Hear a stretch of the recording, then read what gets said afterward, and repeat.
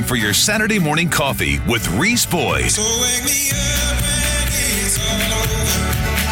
When I'm wiser and I'm older. All this time I was finding myself and I didn't know I was lost. Reese Boyd is on right now. Talk 94.5.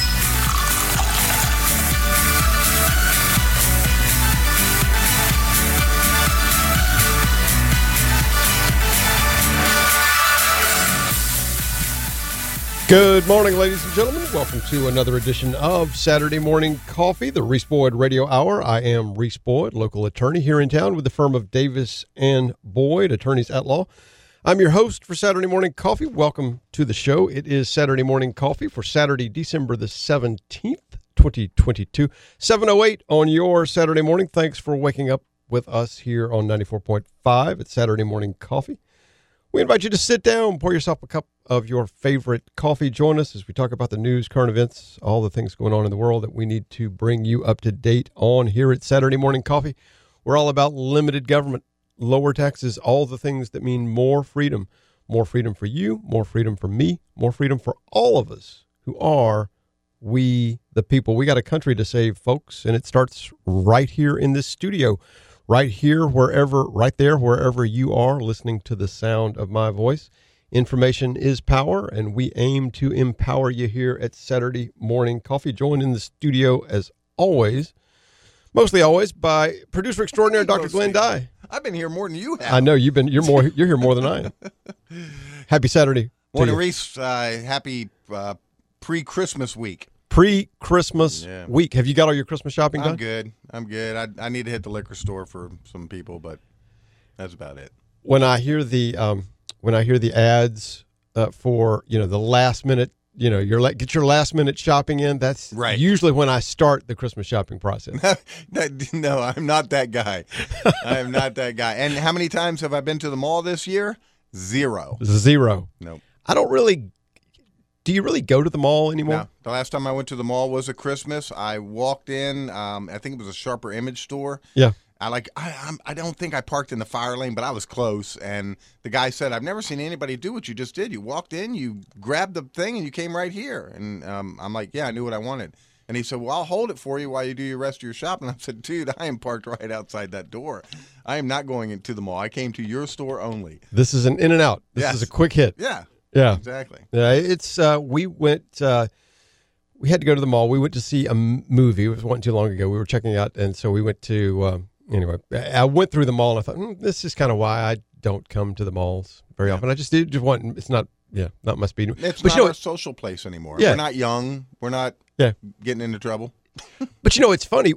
When we were younger, you'd go to the mall and you'd see half the people you knew there of all ages, not just young people, but middle-aged people, older people that, either they're walking. Some the mall walkers. The mall walkers. Yeah. But, it just seems now when you go to the malls, it's just not the same. No, but, and back in my days when I was 15, 16, my parents would drop me off at the mall. I would do 3-4 magic shows for a music company, Jordan Kitts Music. Yeah. And they never had to worry about my safety or anything. I'd stay at the mall all day long. I think we had been told for many, many years that online shopping would change our world. All those things would change that we had taken for granted for so many years. I think we're finally seeing that the results of all that. I mean, It's come full circle, and it's a lot of people do all of their Christmas shopping online. My wife does 90% of her Christmas shopping online. So. Have you gone to a mall graveyard online yet with a drone flying through an old? Oh yeah, I've seen those. I've seen those. It's kind of amazing the deterioration of a mall when it's not kept up. When it's not maintained. Yep. Yeah. What's interesting to me is the way they're repurposing some malls. A lot of the malls that, like you said, have fallen into idleness, vacated. There's a thing. My wife's family is from Columbia. They made those of you who ever spent any time in Columbia, huge mall up there, Richland Fashion Mall. Right. Been in decline for years. They've recently done announced a deal to redevelop Richland Fashion Mall, so that's going to be a big new development. So that'll be good. But yeah, it's interesting how those malls were so popular back in the day, and really just most of them have fallen either by the wayside. And we had a great mall on the south end where we live Glenn, once upon a time, Inlet Square. Yeah. Wonderful mall. Once upon a time, it's, you walk through there and it's still active, I guess. There's still things there, a few things, but it's, there's a church. Yeah. There's, there's a Planet Fitness. Yeah. There's a lot of unused rental and a space ton available. of unused space. Yeah. The thing is, Reese, with malls disappearing like they are, and a lot of them, like Springfield Mall. Springfield Mall up there in Northern Virginia. Oh yeah, that was yeah. torn down. That was a huge place, Huge. and it's all just condos and stuff now. And with the losing of the malls, the online shopping has proven it's just taken over. But what's funny, Glenn, and this is an interesting thing that I don't really get. Sometimes they'll redevelop those malls, break them up into like little town square type developments, break up the buildings, get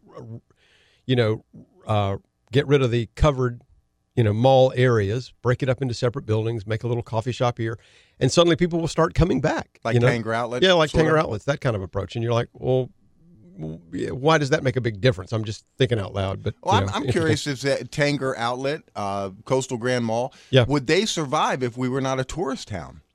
I believe that's one of the main reasons that they're still here. Yeah, I think that's why they're still here. Tourism. I think a lot of people, particularly in the shoulder seasons, I think people coming to the Grand Strand shopping is one of the big deals. Go penny tax. Yeah.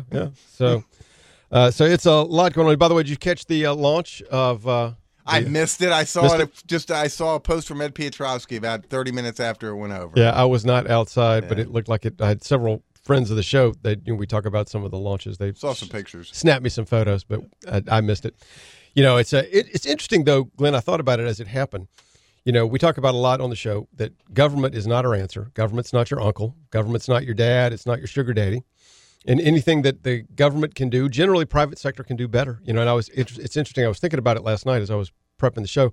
I was looking at a documentary about the space shuttle and all the hurdles that they crossed and the Space Shuttle Enterprise and learning how to fly the shuttle in atmospheric flight. Talking about all the tests and all the processes they went through to get the shuttle program up and running. And now we've got a situation where, when they first started trying to do commercial space, some people said, "Oh, this is, this will be decades in the making," and yet here we are. We've got space flight now is fairly routine again. Yeah, like every other week. Yeah, and we talk about launches all the time. We see them regularly, leaving Cape Canaveral on the Space Coast.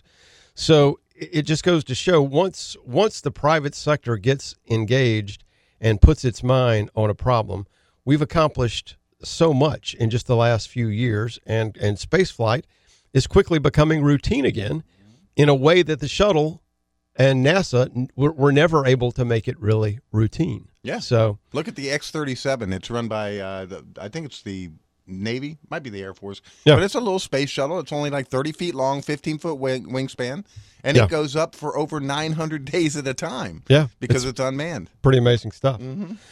So yeah, interesting stuff. I always enjoy watching the launches, particularly when the weather's clear, and we got apparently a lot of you got a beautiful view of the Falcon 9 launch yesterday. We invite you guys to call in on the show. Join us here on Saturday Morning Coffee. Call in line 843-903-2945. You can also text us your comments. Oh, thank you, Mr. Producer. There you go. Also, text us your comments to the PCRX Mobile Outfitters text line. That's 843-798-TALK. You can tweet your comments to the show. @ReeseBoyd is the Twitter handle. Email address for the mailbag is reeseboydsmc@gmail.com. And those of you who like to call during normal business hours can reach us at the firm of Davis & Boyd. Davis & Boyd Attorneys at Law. Find us at 843-839-9800. 843-839-9800. We got a lot to talk about here today on Saturday Morning Coffee. Hope you guys will stick with us. We're going to be joined in the second hour by my friend Jonathan Butcher with the Heritage Foundation. We're also going to be talking to Orrin Smith. They're going to be talking to us about education versus indoctrination of your children here in South Carolina schools. We're also going to be talking in the second hour to Jerome Hudson. Jerome is the author of several books. You may know him from the Liz Callaway Morning Show. He's going to be talking to us about his books, 50 Things They Don't Want You to Know and 50 Things They Don't Want You to Know About Trump. So a lot to talk about here today on Saturday morning. A lot to get to. Stick with us. We'll be right back after these words from our sponsors with more of the show. I'm Reese Boyd. Ask Glenn Dye. Don't leave town.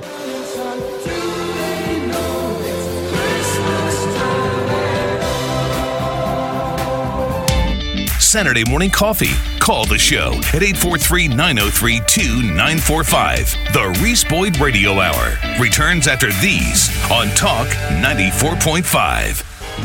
Liz Calloway here for Conway Ford, your hometown dealership. It's our favorite time of the year. We're collecting toys. The United States Marine Corps Reserve Toys for Tots program is collecting new unwrapped toys for less fortunate children in our community. And Conway Ford is a major drop-off location. We need your help more than ever this year. Help us put a smile on a child's face this Christmas. Over 100 pre-owned vehicles in stock and new inventory arriving daily. Conway Ford, exceeding expectations every day. Merry Christmas.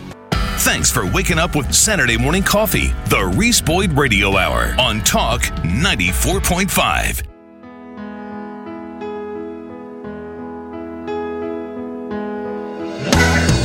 Oh, holy night, the stars are brightly shining. It is the night of our dear Savior's birth. Long lay the world in sin and error pining, till he appeared and the soul felt its worth. Good morning, everybody. Welcome back to Saturday Morning Coffee, the Reese Boyd Radio Hour, 7:21 on your Saturday morning. Wanted to wish everybody a Merry Christmas. It is the Christmas season, little Christmas edition, Christmas season edition of Saturday Morning Coffee. A little Christmas music for you this morning here on Saturday Morning Coffee. Glenn, what is the coffee du jour this morning? What are you drinking? It is Back to Pete's, Major Dickinson. Back to Pete's? Yeah, Pete's. Yeah, Pete's. Very Pete's good. Coffee. Good Great stuff. coffee. Good stuff. Want to remind you guys that great coffee and a great Christmas gift for your friends and loved ones, office mates, sponsor the show. One Nation Coffee makes a great gift, proudly roasted in Charleston, South Carolina, USA, sourced all over the world, including some top secret locations. And even better, when you purchase One Nation Coffee online, you get a discount if you use the Saturday Morning Coffee promo code. So check them out, onenationcoffee.com.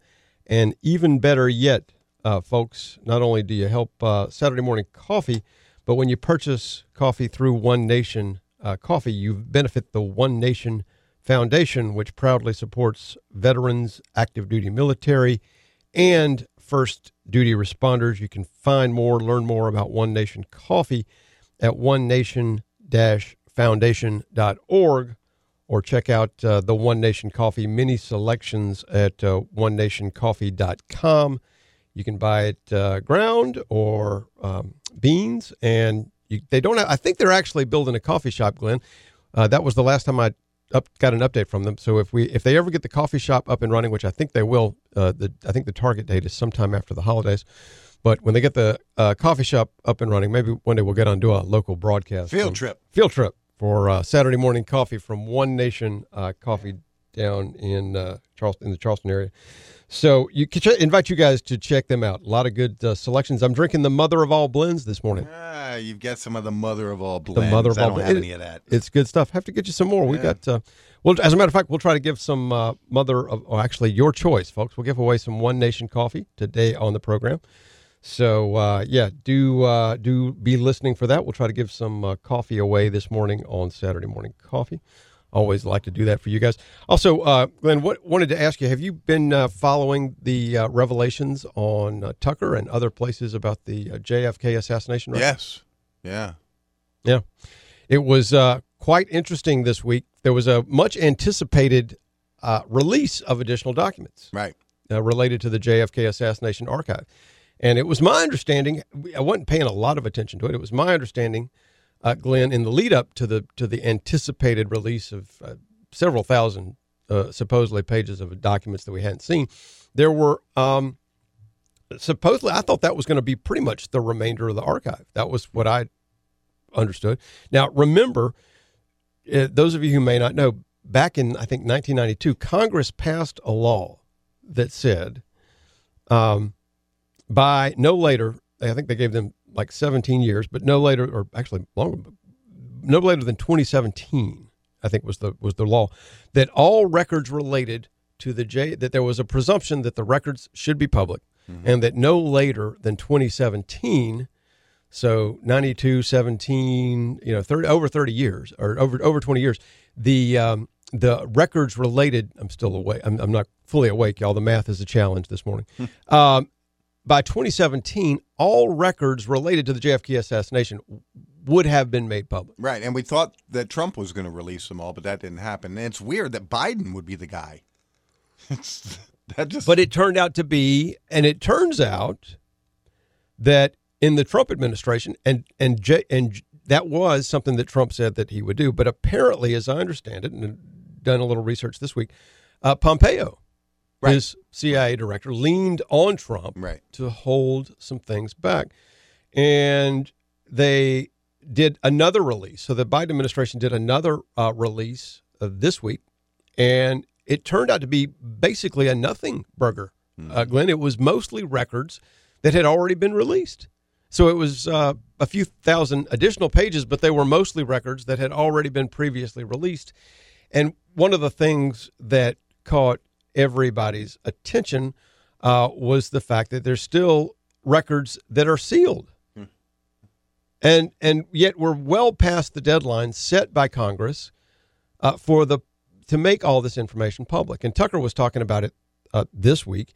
He said, it's interesting, Glenn, you have to, let's remember, for those of you who may not remember the history of all this, but there were two gunmen involved. The gentleman that we all, I think generally everybody believes, killed John F. Kennedy, Lee Harvey Oswald, was himself killed in the garage beneath the Dallas police station by Jack Ruby less than 48 hours later. Right. And the government then convened a panel, the Warren Commission, chaired by Chief Justice Earl Warren. In less than a year, they released a report, said that the two gunmen were acting independently. Nothing to see here, just keep moving along, no conspiracy. And of course, at the time, I think most of the nation did move on.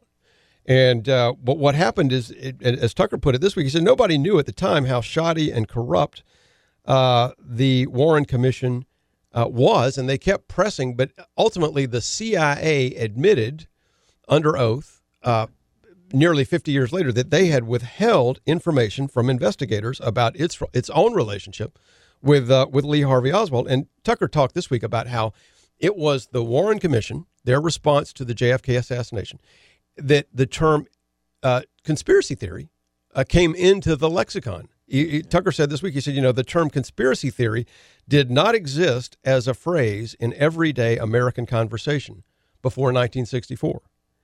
And in 1964, the year the Warren Commission issued its report, the New York Times published 5 stories in which conspiracy theory appeared. Now, he talked about this. Now, today, conspiracy theory is a label that people brandish every day. Anytime you say something politically that they don't want you to either acknowledge, think, or they don't want other people to know that, oh, that's you're a nut job, you're a right wing conspiracy theorist. Yeah, the left wing. Well, yeah, they're the ones that call us out on that. Yeah, but Tucker just noted this weekend, he's been talking about this for a few days now, at least a couple of days, Thursday and Friday. He said, in April of '64, a psychiatrist, Louis Joylin, was visiting Ruby in his prison cell, and certified that he was clinically insane and in need of treatment. And it turns out that this guy worked for the CIA. I didn't know that. This is another thing that people forget, Glenn. In 1976, a special House committee issued a bipartisan report that said JFK was almost certainly killed as the result of a conspiracy. Now, remember, the Warren Commission said, hey, nothing to see here. Right. Nothing. Two independent gunmen acting independently within 48 hours of each other. The single bullet theory. Nothing to see here, no conspiracy. But in 1976, a joint House committee issued a report that said almost certainly JFK was killed as the result of a conspiracy, but they did not identify or determine exactly what the conspiracy was. And so that made me think, and Tucker didn't really address this, but why do you leave it there, right? If you have a select committee that issues a finding that says there was a conspiracy, but we don't know exactly what the conspiracy was, why would you leave it alone? And so this thing has continually been festering. There was the movie, the Oliver Stone movie, the JFK movie. And obviously, people continue to believe that something was amiss, awry, something was going on. Bigger than Lee Harvey Oswald. Yeah. Yeah. And again, by 1992, Congress passed this bill that said, look, by 2017, which is now in the rearview mirror by quite a few years, that the full disclosure of all records related to the JFK assassination would happen. Donald Trump, as you said he would do it. Mike Pompeo put the brakes on it. This week, the Biden administration has done the same thing. Glenn, we're talking about something that happened 60 years ago. Right. What could possibly be the rational justification for your government to continue to keep these records a secret? I'd love to hear one. I don't know what that reason would be. As Tucker pointed out, it can't be about protecting people. No, because well, persons. All the people involved are dead. Well, but their families aren't. Well, that's a fair point. Yeah. And, I mean, they've released more on UFOs than they have the JFK assassination. So. Yes. So one of the things that, and there's a clip I want to play, but one of the things that Tucker says, look, the only really rational explanation at this point is that they're protecting the institution. Right. So there's an interesting clip that Tucker played last night. We'll get to it after the break. Stick with us. I'm Reese Boyd. That's Glenn Dye. Don't leave town. Oh, hear the angels' voices. Oh, night divine. Local news and more. The Reese Boyd Radio Hour is now 2 full hours. More Reese means more coffee. Coming up next on Talk 94.5. Hi, everybody. It's Reese Boyd, and we're talking to Greg Sisson of the Greg Sisson Real Estate Team. Greg, it seems like a lot of folks are concerned about rising interest rates. It seems to be a challenging time in the real estate market. What would your advice be to folks who maybe want to get in the market, but they're concerned? Boy, great question, Reese. The market has definitely shifted. Everybody knows that. And let's face it, the past 2 years, you could list your home at any price, in any condition, with any agent, and it's going to sell in an hour and a half with 3 offers above asking, right? Well, it's not like that anymore. I've been through multiple real estate ups and downs. The biggest one in 08, 09, and 10. I think the public, the sellers that are looking to sell their home, they need experience right now more than ever to navigate through this challenging market we're in and into the future. Folks, that's great advice from Greg Sisson. Reach them online at gregsisson.com or schedule an appointment at 843-251-2693. gregsisson.com, your choice for real estate experts here on the Grand Strand. The Reese Boyd Radio Hour, 2 full hours on Talk 94.5. Let heaven and nature, let them sing.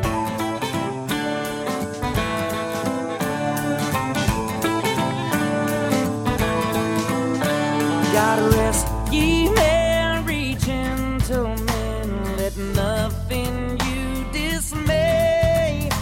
Remember Christ our Savior was born on Christmas Day to save us all from Satan's power when we were gone astray. Oh, tidings of comfort and heaven and nature, let them sing joy to the world for the newborn King. From God our heavenly Father. Good morning, everybody. Welcome back to Saturday Morning Coffee, the Reese Boyd Radio Hour. Thanks for sticking with us here on the big show, 7:36 on your Saturday morning. What are you stopping for? I'm looking. I'm having some technical. This is radio. This is TV. radio. They can't see you. Yeah, so. they can't see. I'm looking at the spinning beach ball of death here on my laptop. Having some technical difficulties with the clip. Don't know if we'll have that audio, but I was going to play an audio clip for y'all. But the point, one of the things that Tucker did this week, talking about the JFK assassination this morning and the release or the unrelease of records. Tucker has now, because Biden administration has acted to cloak this whole matter in an ongoing shroud of secrecy. And again, the question becomes, or is, why the secrecy? Why is this assassination that happened in November of 1963, Glenn, why is it still so imperative that records related to this assassination be a secret?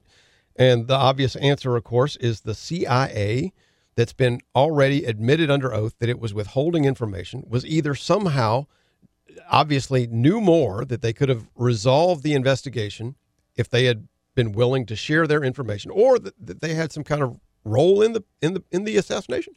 And one of the things that Tucker's story was about, he had a source in the CIA who allegedly has access, has seen the documents in question that have not been released.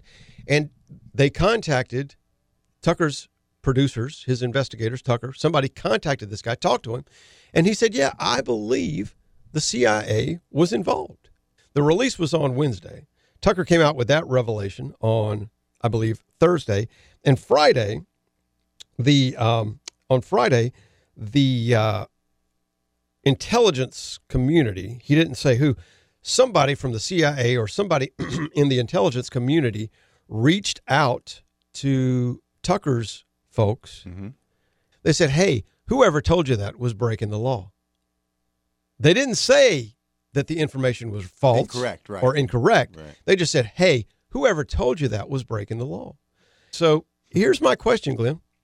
Let's say there is a further release.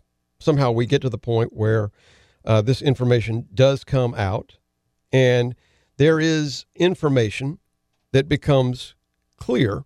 This professor, by the way, that Tucker had on his show said that this whole release is a nothing burger, and this is just more subterfuge. So suppose we get a clear, so there's another Twitter dump. We get clear documents, Glenn, that enter the public domain, suddenly become available to everybody, that the CIA had a direct role, direct involvement in the assassination of a president. I'm not saying that happened. Right. Get the tinfoil hats off, everybody. Right. But the point being, things that we have dismissed as conspiracy theories for years are increasingly starting to look like the truth. The truth is coming out. And I mean, you look at the involvement of the FBI with President Trump. Government is overreaching and not being fair to the people. And that's my point. Glenn, think about this. If a government can do this, what else is it capable of doing? And what else has it done? And what else is it doing that we're not aware of? What this reveals, the significance of all this, not just we've got to solve the JFK mystery. If it is to be solved, if the Warren Commission was shoddy and corrupt, and the report is a sham, as many have suggested now for decades. Right. For years, you were led to believe if you didn't buy the narrative of the Warren Commission, you were a conspiracy nut. Yeah. It's increasingly looking like that's not the case. You're not a conspiracy nut if you don't buy what the Warren Commission said about the JFK assassination. But here's the thing. Riddle me this, Mr. Producer. Riddle me this. If, again, documents come to the front, to the public attention, that unequivocally show that the CIA had a role or was responsible for, or you name it, was culpable, however you want to describe it, in the assassination of a sitting U.S. president. What do you do with that? Where do we go from there? I don't know. I really don't. You can't at this point. What are we? 30? How many years later are we? 50, 60. So we're 58 years later. Yeah, close to 60 years. 60 years. I don't think you dissolve the CIA, but it seems to me people have been calling lately on the dissolve of the FBI. Yeah. So I don't know what the answer is. I don't know how you resolve that. Clearly, a nation in a dangerous world cannot exist without a Defense Department, right, without an intelligence service. Right. But what this reveals, Glenn, and is bringing into like full relief is what we've known, that there is a deep state, that there are large, as Tucker said this week, there is a government within a government. And there is a government out there that is beyond the control of democratic government. So we elect these people, we send them to Washington, we send them to Columbia. We're really talking about the federal government at the moment. We send these people to Washington, and we do that because we want them to run our government. We want them to be in charge. And what we see now is that we have created a government that is so big and is so sprawling and is so deep. I think that's the issue, that there are whole areas of the government that are beyond democratic control. Just look at Twitter. I mean, that's really all you need right now is just look at Twitter. All the lies, all the deception. Yeah. The doctors being silenced. The Trumpers being silenced. I mean, I think before this is all done. So I don't know where you go from there, because you really have, I think, there's a serious hole in the dike. And what do you do with that? I don't know. What do you do with the CIA? And by the way, there's other stories that have been published that the CIA is now routinely spying on U.S. citizens. NSA, the listening. Yeah. Yeah. And that is not something that they're supposed to be doing. The Central Intelligence Agency is supposed to direct its intelligence gathering activities to foreign soil. It's not supposed to operate against U.S. citizens. Right, on the homeland. On the homeland. Yeah. That's not the purpose of the CIA. The purpose of the CIA is to keep us safe from the people out there beyond our borders who would do us harm. We also have allowed the FBI to engage in limited domestic intelligence gathering activities for purposes of keeping us safe from counterterrorism, counterintel operations that do happen on our soil. But for the most part, the CIA is not supposed to operate on U.S. soil against U.S. citizens. It's not supposed to happen. It surprises me that the release hasn't taught us a whole lot, but there's more that we need to know. And it's funny that something, whether it be the institution or a person or a family members or what have you, somebody is being protected. Yeah. Other than just the CIA as a whole. Yeah. Here's what needs to happen, folks. And I don't know if you caught did you catch the Trump release? The big announcement, not the NFT trading cards, but his big announcement about the First Amendment, freedom of speech. Yes. Okay. Censorship. Thank you. Not only we've been talking about JFK, Glenn, but there have been huge revelations over the last week that the FBI has directly acted in concert with Silicon Valley companies, Facebook, Google, others, and literally engaged in a cooperative effort, acting as a joint venture to censor Americans and to curtail our speech and to change, quite possibly, the outcome of elections by manipulating what happens on social media. And in the regular media.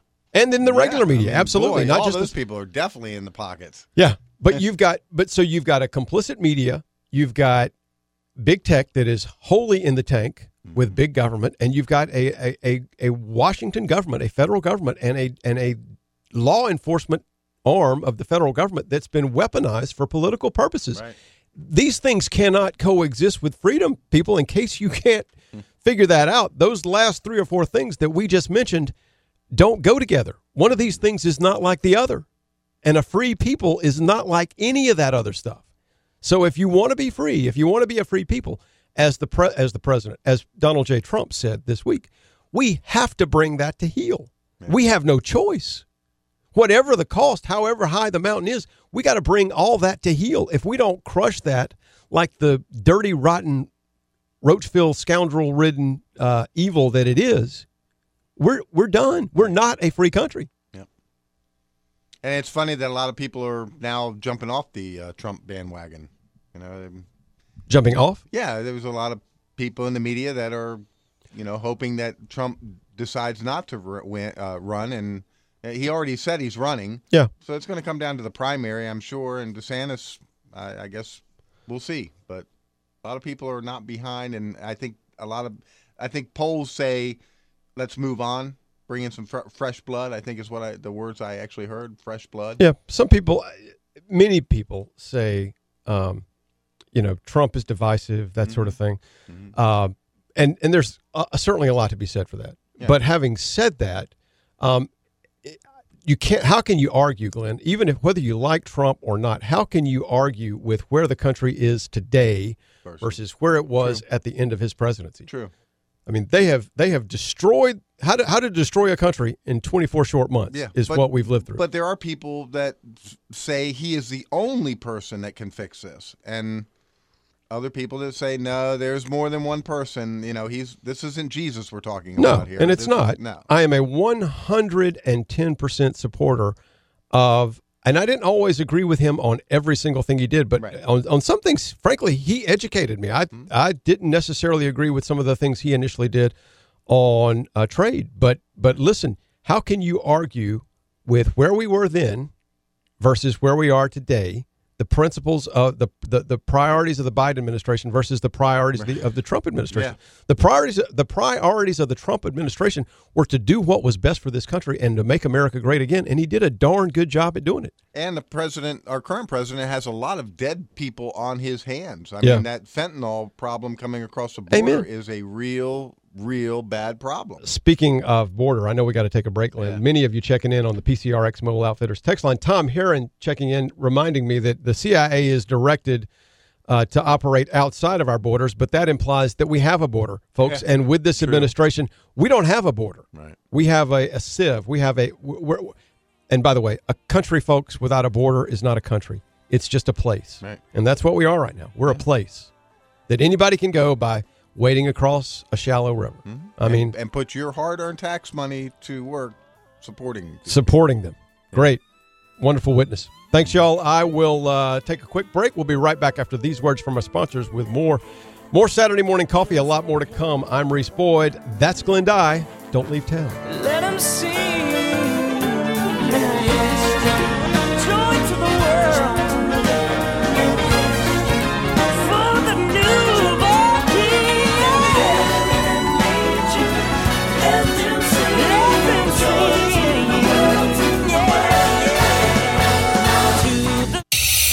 Saturday morning coffee. The Reese Boyd Radio Hour is now 2 full hours. More Reese coming up next on Talk 94.5. Saturday morning coffee. The Reese Boyd Radio Hour is now 2 full hours. On Talk 94.5.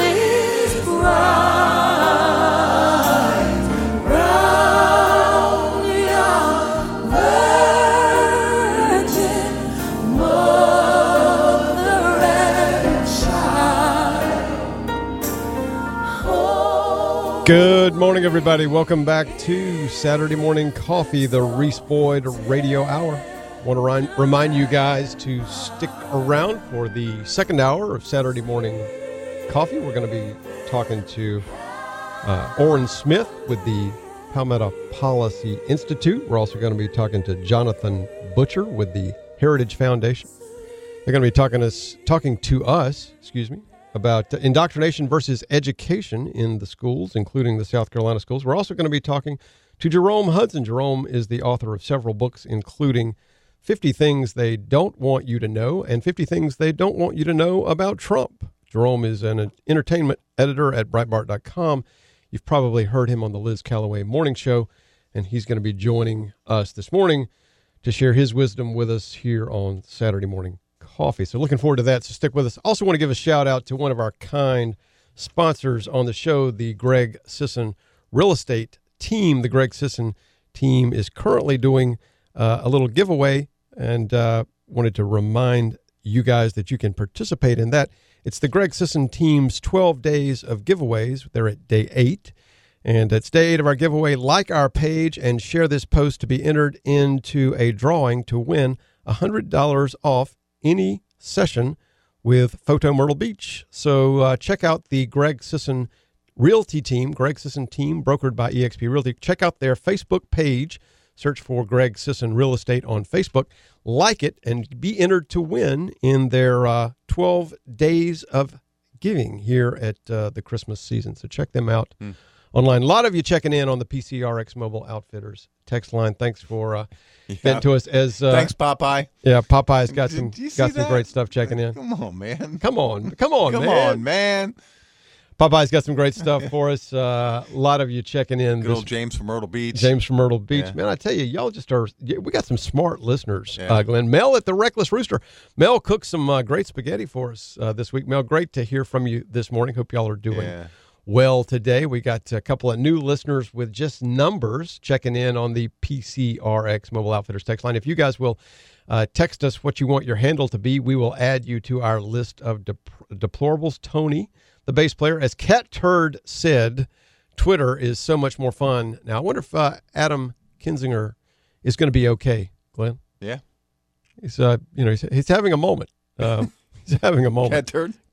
Adam Kinzinger has been been triggered. Yeah, by Cat Turd. Yeah, by I heard Cat that. Yeah. Yeah. So Poor Adam. I'm Yeah. sure he's emotional about it too. oh, it's and the fact that he retweeted or he tweeted back late at night, that tells you that the guy might also have some other issues that we don't know about. But that emotion, I mean, that's passion, Reese. It's that time of the month. You need Glenn. those kind of people running our country It's that time and of the month. investigating. Adam Kinzinger, I'm going to miss him so much. Democracies are not defined by their worst days, Glenn. No, they're not. So, on the subject of defined by their worst days and continuing our thoughtful discussion, I hope, of a government that's too big for you to keep tabs on it, I want to remind you guys that in March we had much discussion about where we were headed in Ukraine. And at that time, we talked about a quote. There was no discussion. This is from the Pentagon, senior Pentagon U.S. official. There's no discussion about putting a Patriot battery in Ukraine. In order to do that, you'd have to put U.S. troops in Ukraine. What did we find out this week, Glenn? From the pages of the Associated Press. Pentagon prepares to send Patriot missile systems to Ukraine. So, what's going on there? A lot more to talk about. Stick with us for the second hour of Saturday Morning Coffee. I'm Reese Boyd. Don't leave town. The views, thoughts, and opinions expressed in our programming belong solely to the announcer and not necessarily to the host's employer, organization, committee, or other group or individual. Listen with caution. WTKN Talk 94.5. This is a paid program.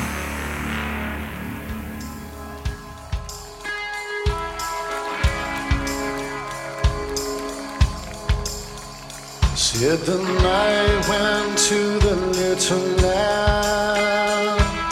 Do you see what I see? Way up in the sky, little land.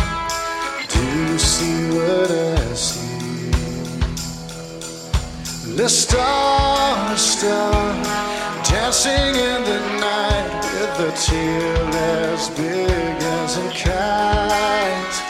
With a tail as big as a kite. Good morning, everybody. Welcome back to Saturday Morning Coffee, the Reese Boyd Radio Hour, 8:07 on your Saturday morning. Thanks for sticking with us here on the big show. Just before the break, we were talking about, a government that's too big for anybody to know what it's doing, Glenn. We were talking about the CIA and 60-year-old secrets and the fact that in March, the Pentagon said we won't be sending Patriot missiles to the Ukraine because if we send Patriot missiles to the Ukraine, we'll also be sending U.S. servicemen to the Ukraine. Because Patriot is, if not the most, it's one of the most advanced systems, weapon systems that we have in our arsenal. You don't just put it in the box with an instruction set and ship it to Ukraine. It's like a Erector set. It's not like an Erector set, you know? And so, and out of the blue, Glenn, this week, courtesy of the Associated Press, Wednesday, December 14, Pentagon prepares to send Patriot missile systems to the Ukraine. Have you heard anything about No, U.S. troops going to Ukraine? They said there was another package being put together. They did not want to disclose what was in that package yet, that it hasn't all come together. It is BS. You know that they were sending missiles that have been what they call kind of scaled back, so they can't go as far, so they can't shoot a missile into I know. I get Russia. it. Yeah, I totally get it. I mean, listen, I feel for the people. I feel for anybody who is under siege. But are you getting the picture we're painting here today? Yeah. Government that's too big for any of us to know what's going on, not being told, participating in the assassination of presidents, possibly. They won't tell us yes or no. But after 60 years, the Patriot fighting missile, wars that they won't tell us about. That's a defense system. Yeah, but my point being, nobody in Congress, to my knowledge, has authorized the deployment of troops to the Ukrainian theater. Remember? That's a huge decision. That means Joe told us they wouldn't be going. Yeah, and my point. But then he also said, you get a ding for you're that. You're going to see when you get there. Yeah, Remember? yeah. Same, we're going to go find week. out. Yeah. We're going to go find out what you guys are doing. You got to read the bill to figure out what's in it. That's the point, Glenn. If we have U.S. troops on the ground, you just hit the nail on the proverbial head. If we have U.S. troops on the ground engaging Russian forces, nobody's talked about that? Are you kidding me? Yeah. What planet are we on? It wasn't in Jean-Pierre's book. Yeah. So anyway, we're running behind here, folks. Want to switch gears. As promised, we are bringing you two very special guests here this morning on Saturday Morning Coffee. I'm privileged to follow the Palmetto Promise Institute. Make sure I get that right. We know Orrin Smith at the Palmetto Promise Institute. I get their emails, and they send out great stuff. You should follow them online, folks. Get their social media page. I'll post that again on the Saturday Morning Coffee page. But this week, last week, I got an email from them since the December 6th. Education versus indoctrination was the email from the Palmetto Promise Institute. Since the onset of COVID-19, movements of parents have sprung up overnight in America. Some have adopted names and launched Facebook pages. Some have incorporated themselves as permanent organizations.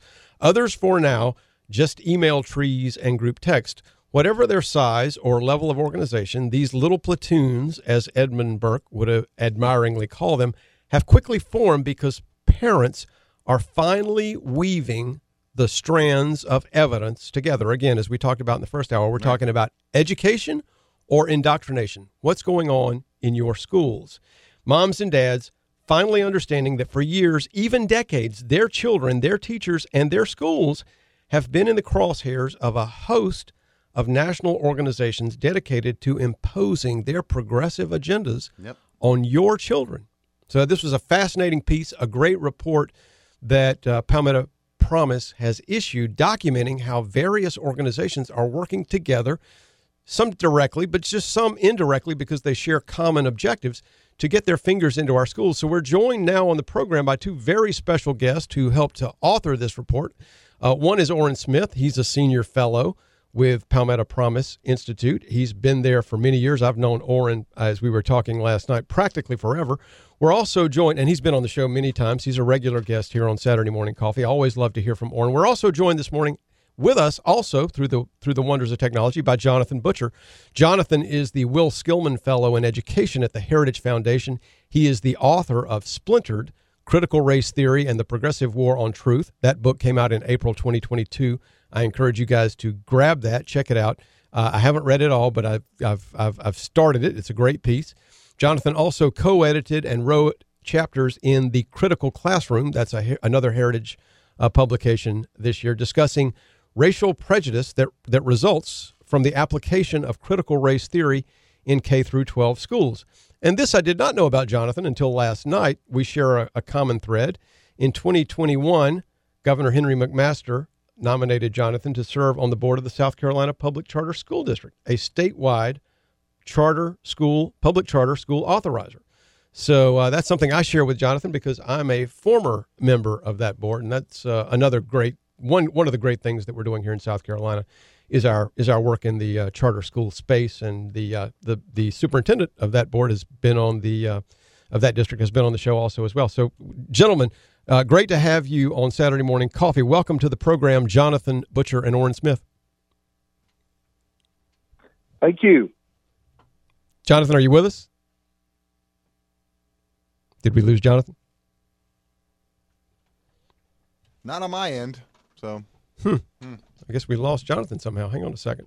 Well, Orrin, good morning. How are you doing this morning? Yes, doing well. Great to talk to you as always, Reese.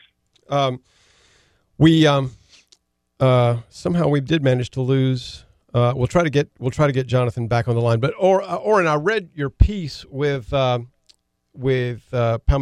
Policy Institute on the problems with what's going on in our school system and what is happening. What prompted this work by Palmetto Policy and tell us a little bit about how that came to pass and what y'all have been doing in this space. Well, I am glad you asked that question. What prompted this? I would say the impetus for it was after COVID or during COVID, we saw many parents for the first time start to take notice of what was happening in education. The lockdowns had something to do with it. The ability to maybe have some time that they did not have before.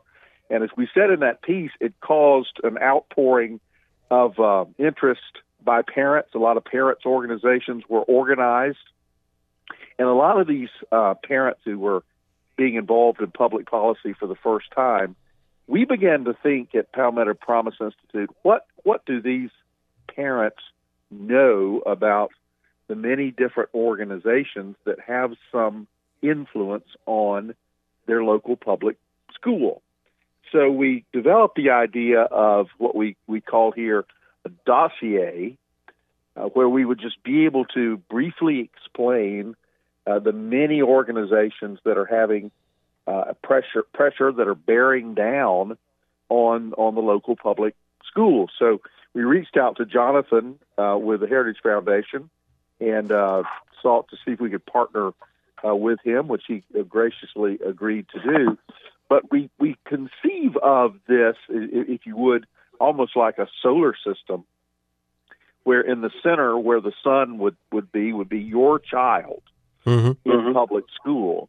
And then all around that sun would be a constellation or a group of entities that are bringing pressure on that child, that school, those teachers, those parents. And then we just went from one to the next, sort of in the old-fashioned, here's like Mission Impossible.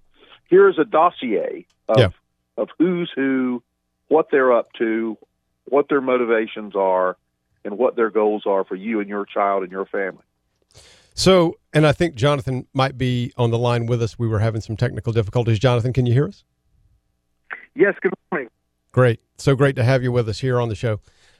So tell us a little bit, Orrin, what are the primary organizations that are trying, because we've seen, you mentioned the rise of parental groups. We've seen that here in Horry County. There was a sort of a grassroots movement that arose here in Horry County talking about the media resources, the books that were in the libraries. Some of them were just flatly inappropriate, books that were graphic, detailed, sexually oriented, and available in libraries that were accessible to elementary school children in some cases, and just really inappropriate stuff. And so we see the parents have become mobilized. But what are some of the organizations that are out there that are working their tentacles, their influence into our public schools, and how are they doing that?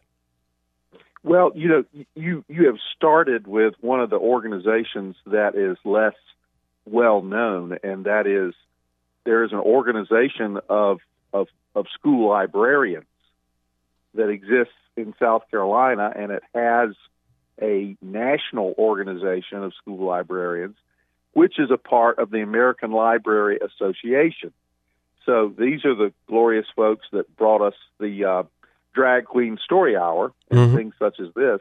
But because it's a part of these other national groups, they use the South Carolina group to bring pressure on, opposing the governor, opposing the state superintendent of education when they called for closer monitoring of what books were in our libraries. And then if you draw the connection, there's also a connection to higher education because in South Carolina there is a unit of the University of South Carolina that was working in support of the South Carolina School Library Association, all for the purpose of subverting what the parents were saying about these books. And you mentioned the concern about these books. Here is a way of understanding the concern.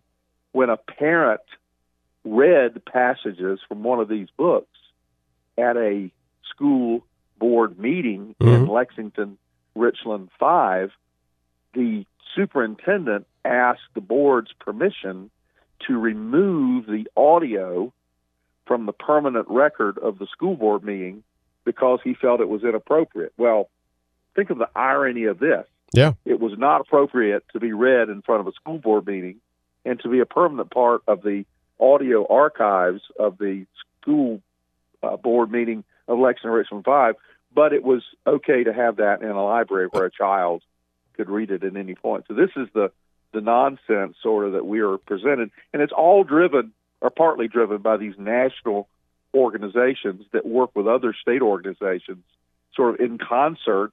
I don't hesitate to call it a conspiracy. It is a conspiratorial effort to undermine the traditional values of the people of South Carolina, for which the governor and the state superintendent have been standing.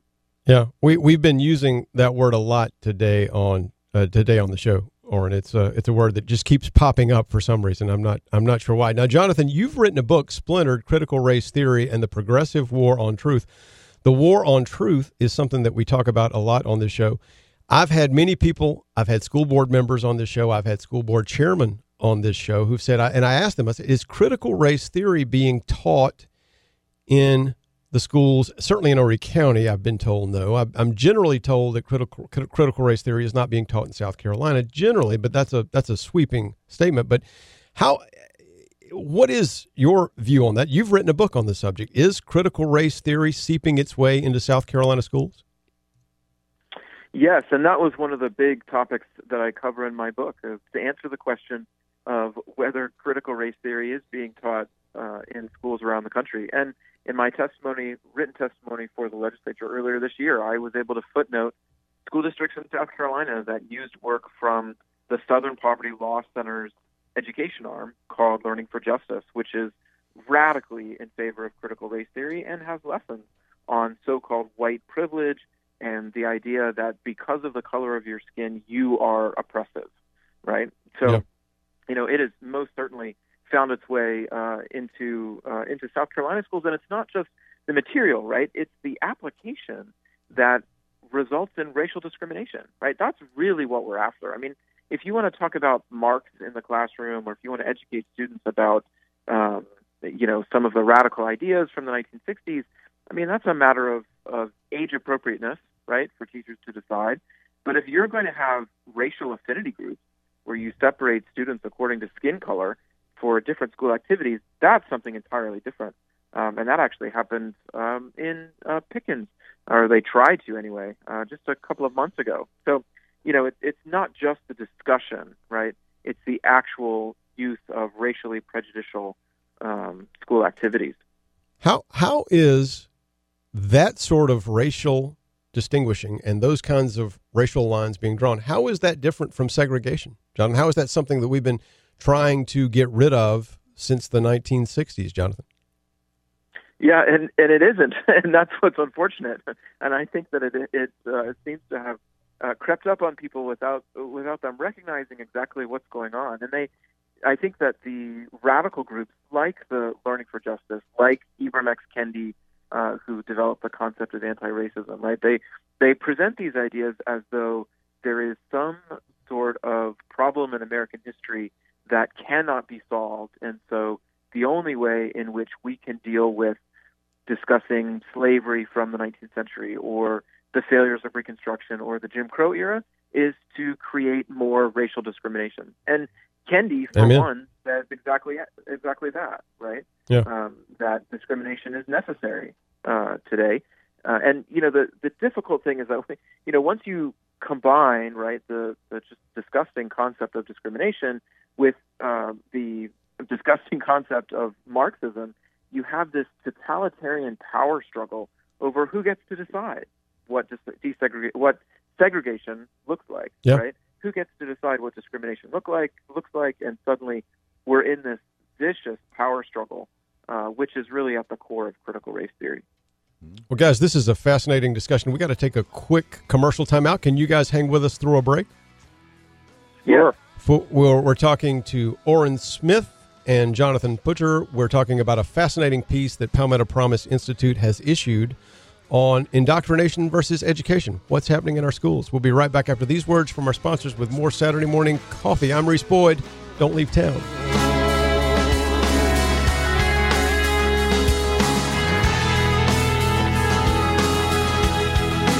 Text us 843-798-TALK. Saturday Morning Coffee, the Reese Boyd Radio Hour on Talk 94.5. Saturday Morning Coffee, the Reese Boyd Radio Hour on Talk 94.5.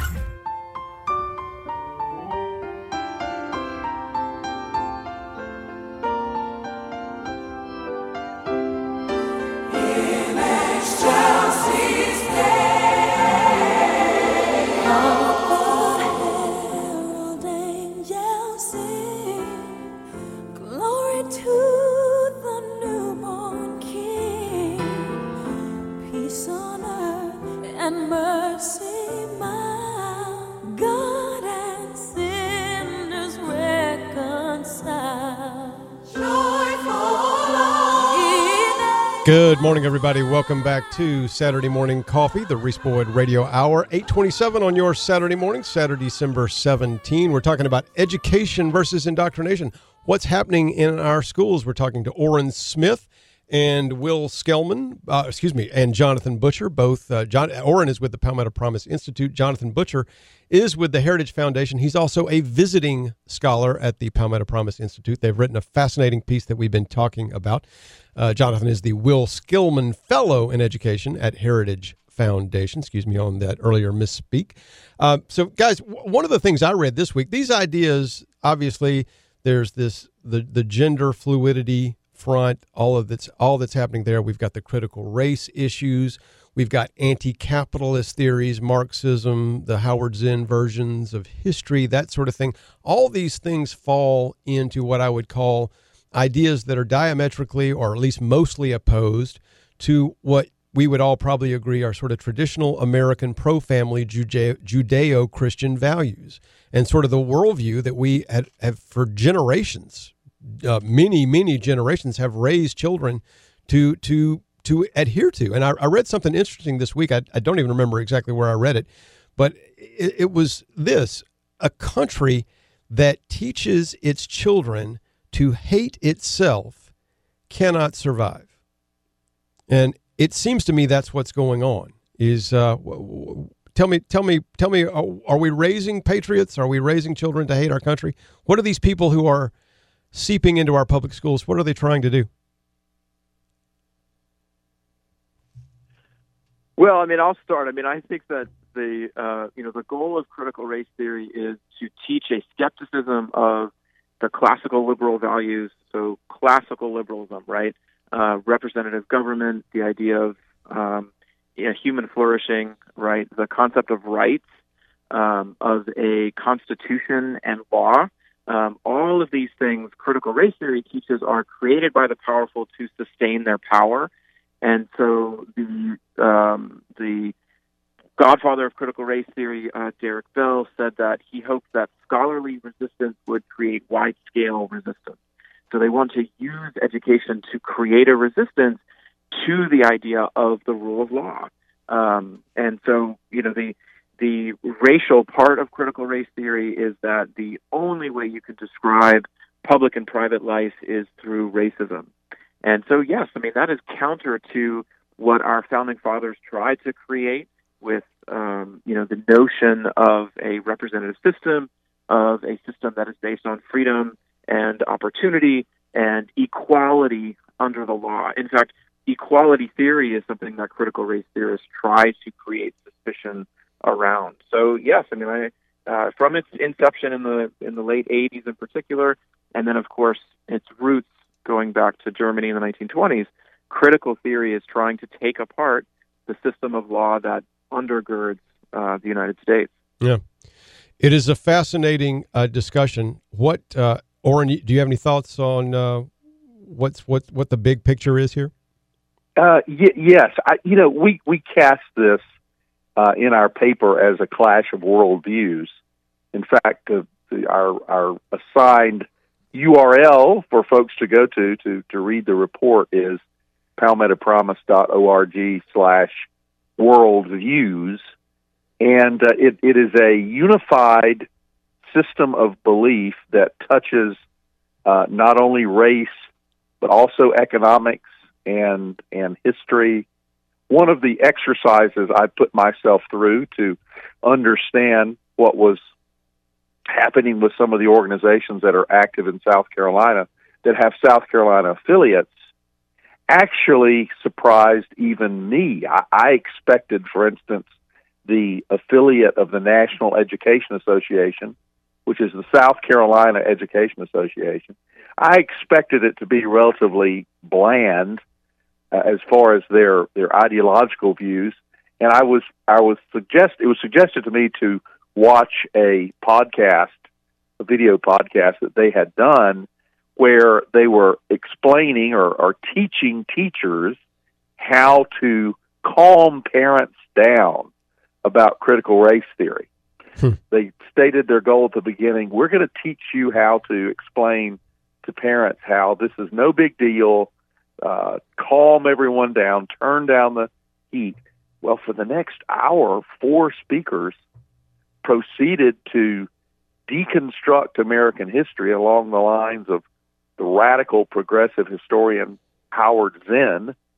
Then they moved on to Ibram Kendi and how he explained that the real problem that was at the root of racism was capitalism, and how everyone should understand how evil capitalism is.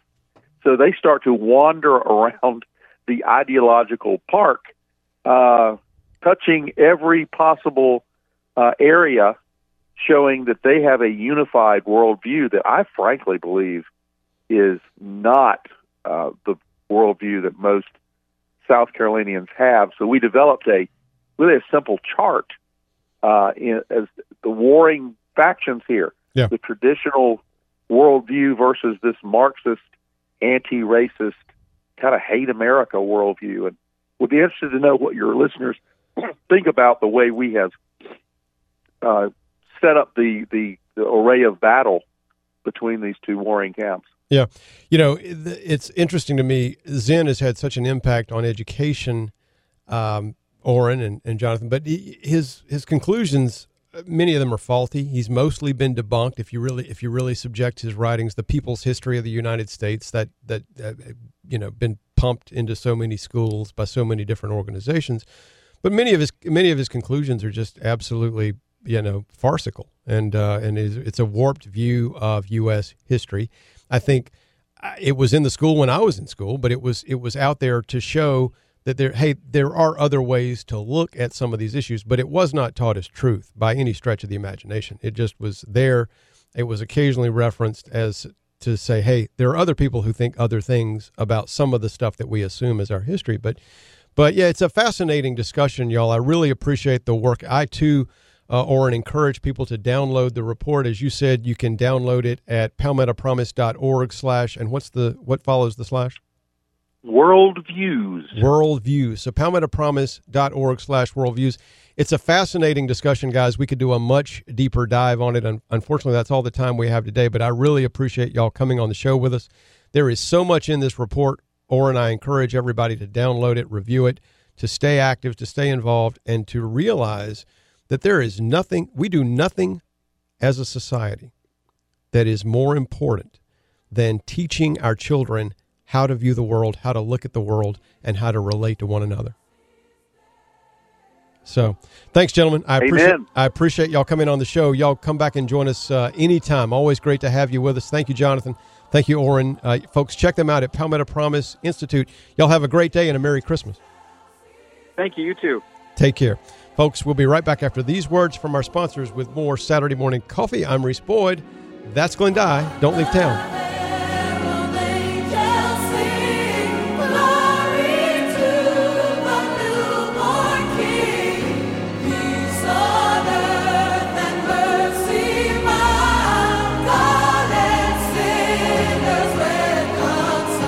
Saturday Morning Coffee, the Reese Boyd Radio Hour, and more coming up next on Talk 94.5. You're listening to the Reese Boyd Radio Hour, Saturday Morning Coffee on Talk 94.5.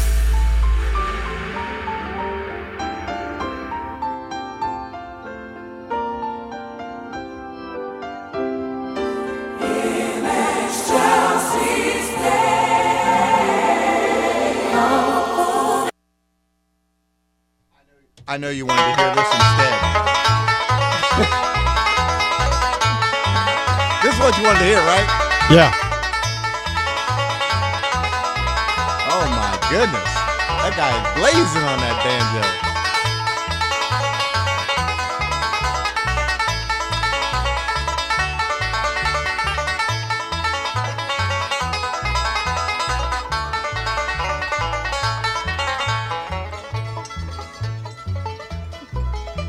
I don't get this. This doesn't sound like Old Anxiety. Yeah, it does. Sure does. Pass that jug over here. Let me take a sip. Then it'll sound like Old Anxiety. Folks, I'm not sure what that was, but that was a little mesh up for you. Welcome back to Saturday Morning Coffee, the Reese Boyd Radio Hour. I want to thank Orrin Smith and Jonathan Butcher for joining us. That is a fascinating discussion, folks. What's happening in our schools, so important, and I'm so glad that people are getting, turned on to the idea that we have to watch what's happening in our schools. And there are so many organizations that want to get their hands around the little mush brains of your children, because that is the future, folks. And in fact, that's what we're living through today. We're living through the results of what's been happening in our schools for now a couple of generations. And I think that's the source of so many of our problems. But people, families, finally waking up to this, I think. So, that's a little Old Lang Syne, Glenn. I think that's the... that sure didn't sound like it to me. You got to listen. You got to pick out the banjo. I think that's the Virginia Travelers. I can't remember who. It is the Virginia Travelers. Yeah. I'm talking the Lonesome Travelers. The Lonesome Travelers. You know why they're lonesome? Because they play songs you can't understand. You can't understand, but it's good stuff, though. It's good stuff. I want to thank... guys. Speaking of Virginia, I think I was looking at the text line, the Virginia gentleman.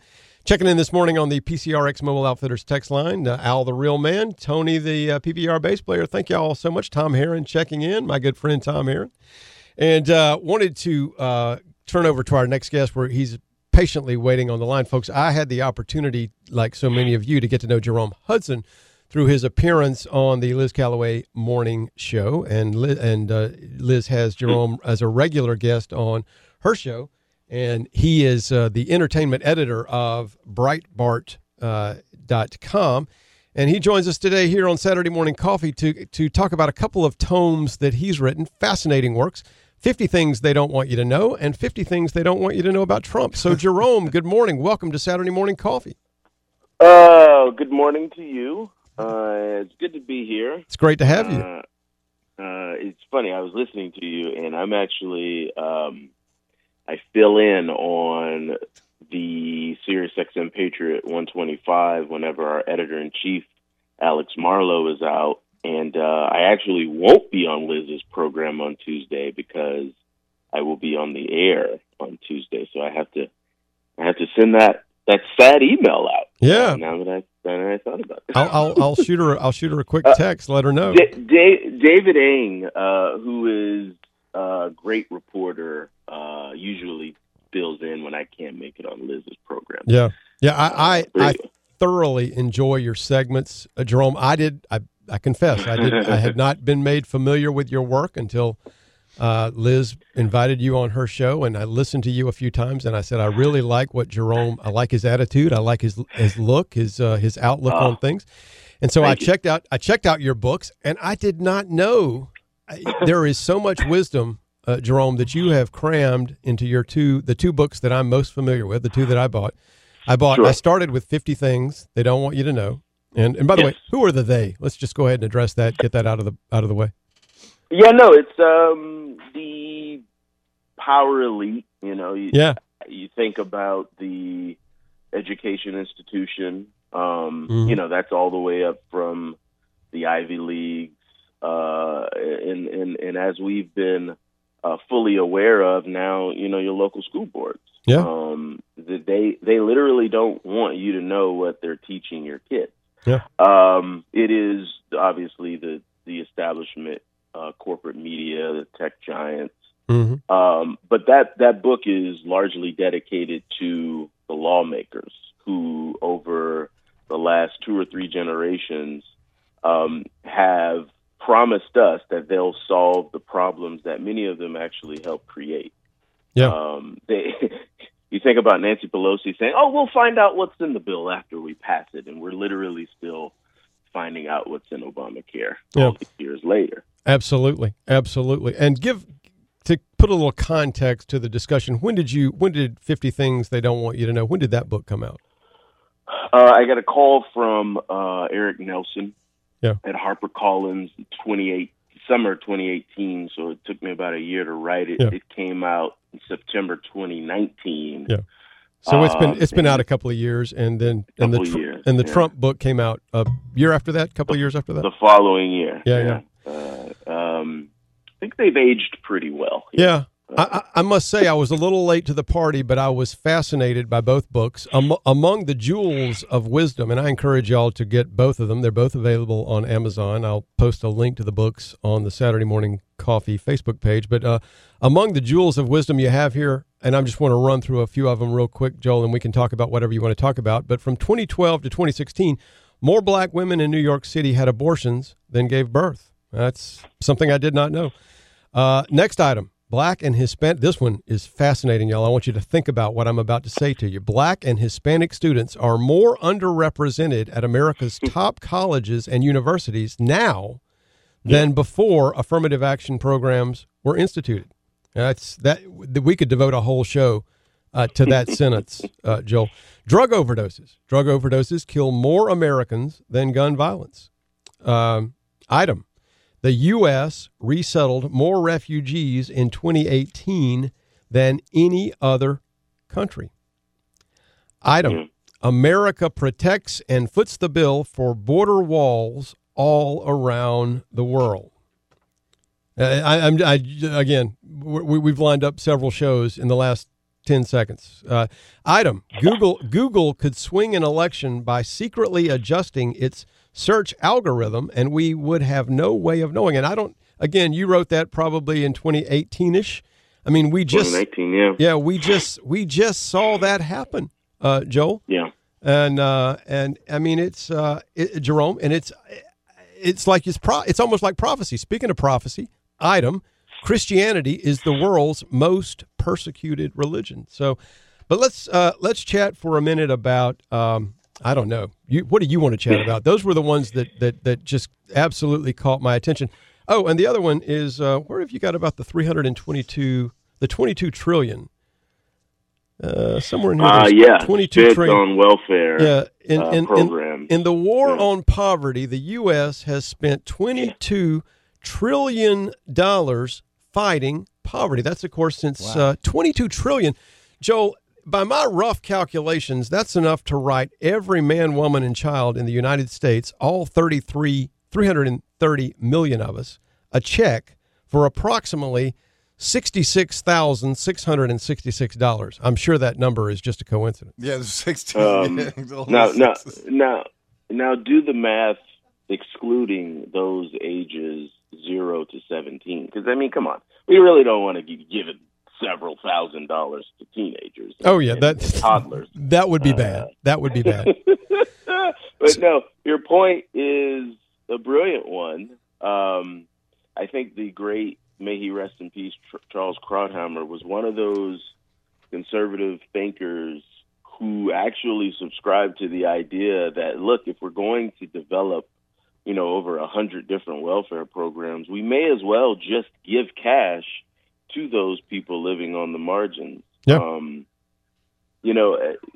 I'll say I started the book with the abortion statistic about black women in New York City, and it's funny. I've written at several different outlets, and I remember writing an article for the Daily Caller in 2011, and I wrote, it was about abortion, and I wrote a similar column, around that time for Human Events.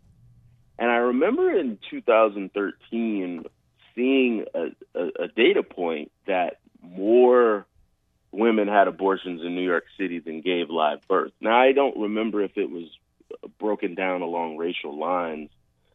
And so I knew I wanted to write about abortion in my first book, and I was trying to figure out a way to have the conversation. I think if you read that chapter and you don't know who Jerome Hudson is, I think if you read that chapter, or at least my intent was, Reese, that you read that chapter and you're absolutely jarred. You're absolutely floored and shaken to your core that according to New York Department of Health data, so this isn't, me saying it, it is people who've dedicated their lives to research and crunching the numbers, saying that for 5 years, from 2012 to 2016, black women who were pregnant aborted those pregnancies more than black women who were pregnant gave live birth. Yeah. My editor actually called me when I sent him the chapter because, he's a New York guy, born and bred. A lot of his friends are liberal. A lot of his female friends are liberal and pretty pro-choice on the issue of life. And he honestly didn't believe that what he had read was true, but it was, and that was sort of the point. I tell people, if you're reading my first book, you might want to pair it with a bourbon. It's a little rough to begin with. It pairs well. It's a jarring chapter, Joel, and we got to take a quick break, but it's a jarring chapter because it makes you realize if you're for young African-American children, and I mean the unborn, if you subscribe to the theory, which I think most of us do, that life begins before the child leaves the woman's body, it's the most dangerous time of life is, am I going to make it out of the womb? Am I going to get out of, am I going to... How many Clarence Thomases, how many Barack Obamas, if you will, I mean, are not alive today because too often on the left, this culture of death first and life last is so accepted. Yeah, Joel, we got to take a quick break. Can you hang with us? I'd love to chat with you further. Yes, folks, we're talking. We're talking to Jerome Hudson. Jerome is joining us here to talk about some great books. So stick with us. We'll be right back after these words from our sponsors with more Saturday Morning Coffee. I'm Reese Boyd. That's Glenn Dye. Don't leave town.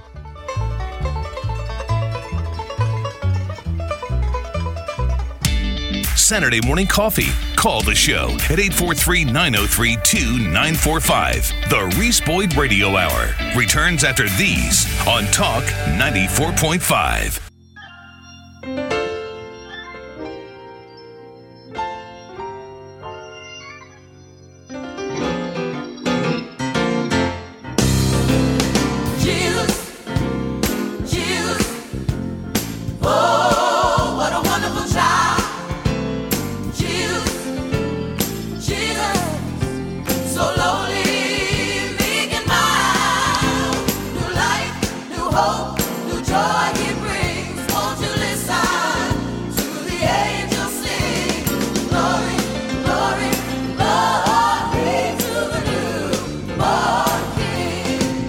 Good morning, everybody. Welcome back to Saturday Morning Coffee. We're talking to Jerome Hudson. Jerome, I knew this was going to happen. We had this conversation. You got 2 books. I knew we'd never get to the Trump book. So let me just say right now, I want to bring you back on later to talk about the Trump book, which is equally fascinating and equally insightful and equally chock full of wisdom.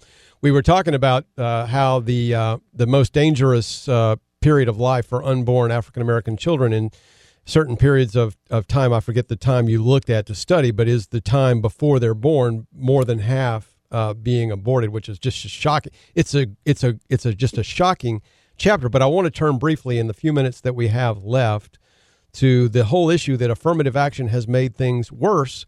I want to read this to you. This paragraph struck me. Tragically, we're talking about how students, and I think it doesn't just apply to the university context, but elsewhere as well. Tragically, for blacks, women, and other, quote, oppressed, close quote, minorities, affirmative action indirectly communicated a demoralizing message of inferiority that reinforces the same separatism that it set out to solve. It is pure illogic to think that you can fight fire with fire and get anything other than scorched earth. Reverse discrimination cannot cure discrimination. Or, as Supreme Court Chief Justice John Roberts put it, the way to stop discrimination on the basis of race is to stop discriminating on the basis of race. How do we solve this conundrum of affirmative action in America? Well, we do away with every single policy in every iteration on every single level, whether you're hiring for, first responders, as it was controversial, I think, 10 or 15 years ago, the testing for firefighters, or you're doing admission on institutions of education. Yeah. To do away with every racial set-aside, quota. I know a lot of it is illegal now, but these schools, in many cases, at least specifically speaking, come up with these different avenues to weighing geography and all of this other stuff. It should be the decision of admitting a student or hiring someone should be done on the basis of merit. Their recommendations, their work experience. Mm-hmm. And race should be immaterial completely. In that calls for something that is very hard for people to do, which is first admit the problem and stop it full stop. Yeah. This isn't a vice. We're not addicted to this drug. We can look at the lives that have been destroyed, lives that have been upended, people who've been sent to one college campus because someone wanted to check a racial box and they underperformed or dropped out. This has happened to hundreds of thousands of people. It's called mismatch, but we have to stop this madness because it is. If the goal was to have Jerome, we got about 60 seconds. Yeah. So if the goal was to have college campuses be more represented racially, then it's been an unmitigated failure of affirmative action. Jerome, we're going to have to leave it there, unfortunately. We could talk all day long about the topics you address in these books, folks. These are two fascinating books. Please check them out. Jerome, come back on the show. You're going to do that for me, won't you? Certainly will. All right, very good. Thanks for joining us here on Saturday Morning Coffee. Folks, let me leave you with this bit of wisdom from the Proverbs. Trust in the Lord with all your heart. Lean not on your own understanding. In all your ways, acknowledge him, and he will direct your paths. Folks, that's Saturday Morning Coffee for Saturday, December 17th. Stick with us next week. Join us for more Saturday Morning Coffee. Y'all have a Merry Christmas. I'm Reese Boyd. Take care.